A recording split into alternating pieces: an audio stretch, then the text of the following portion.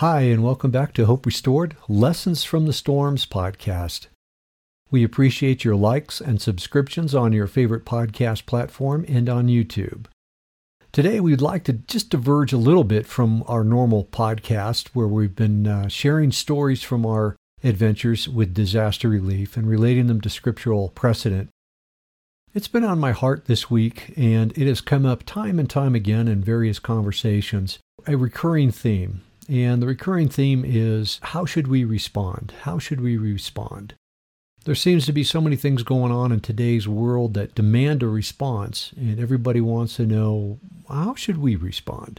Should we be angry? Should we protest? Should we obey the laws that seem silly, follow those rules, or should we stand up for our rights?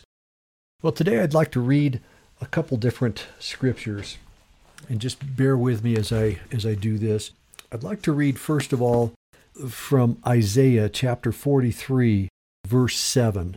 And what it says is, "Everyone who is called by my name, whom I have created for my glory, I have formed him.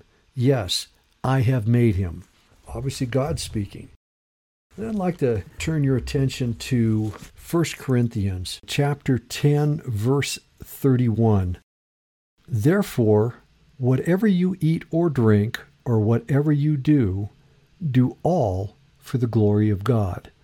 All for the glory of God.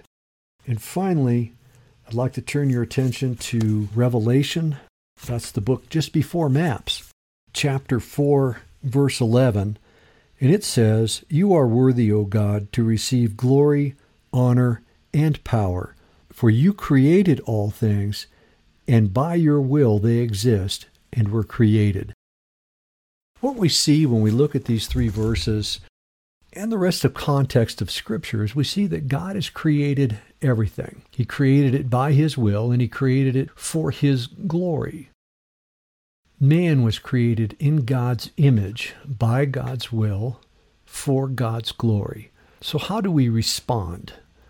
Everything that we do, whether it's a response to a pandemic, a response to a horrific event that has occurred in our community, a response to a slight hurt, a major hurt, everything that we do, we should be responding in such a way that we bring glory to God. That's our only response. It should be the first thing that goes through our mind. Will this bring glory to God? Will these words bring glory to God? And if the answer is no, or if you have to think about it, then the answer is no.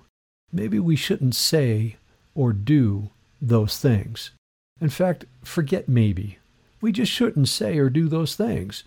If what we say and do does not bring glory to God, we are failing at our primary mission.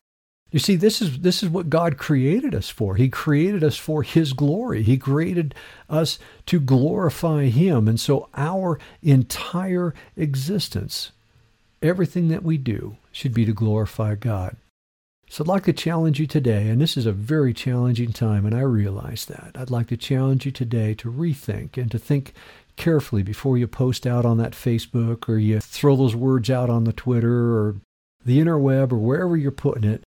Before you speak up in the grocery store or in line or to some stranger who pokes you with a comment, will this bring glory to God? And if the answer is yes, say it. Do it. All your actions and all your words. Thanks for tuning in. Just wanted to challenge you with that thought this week.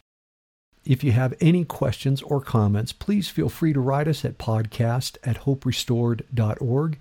And be sure to like and follow us on your favorite podcast platform or on YouTube. Thanks again for tuning in. Till next time, blessings.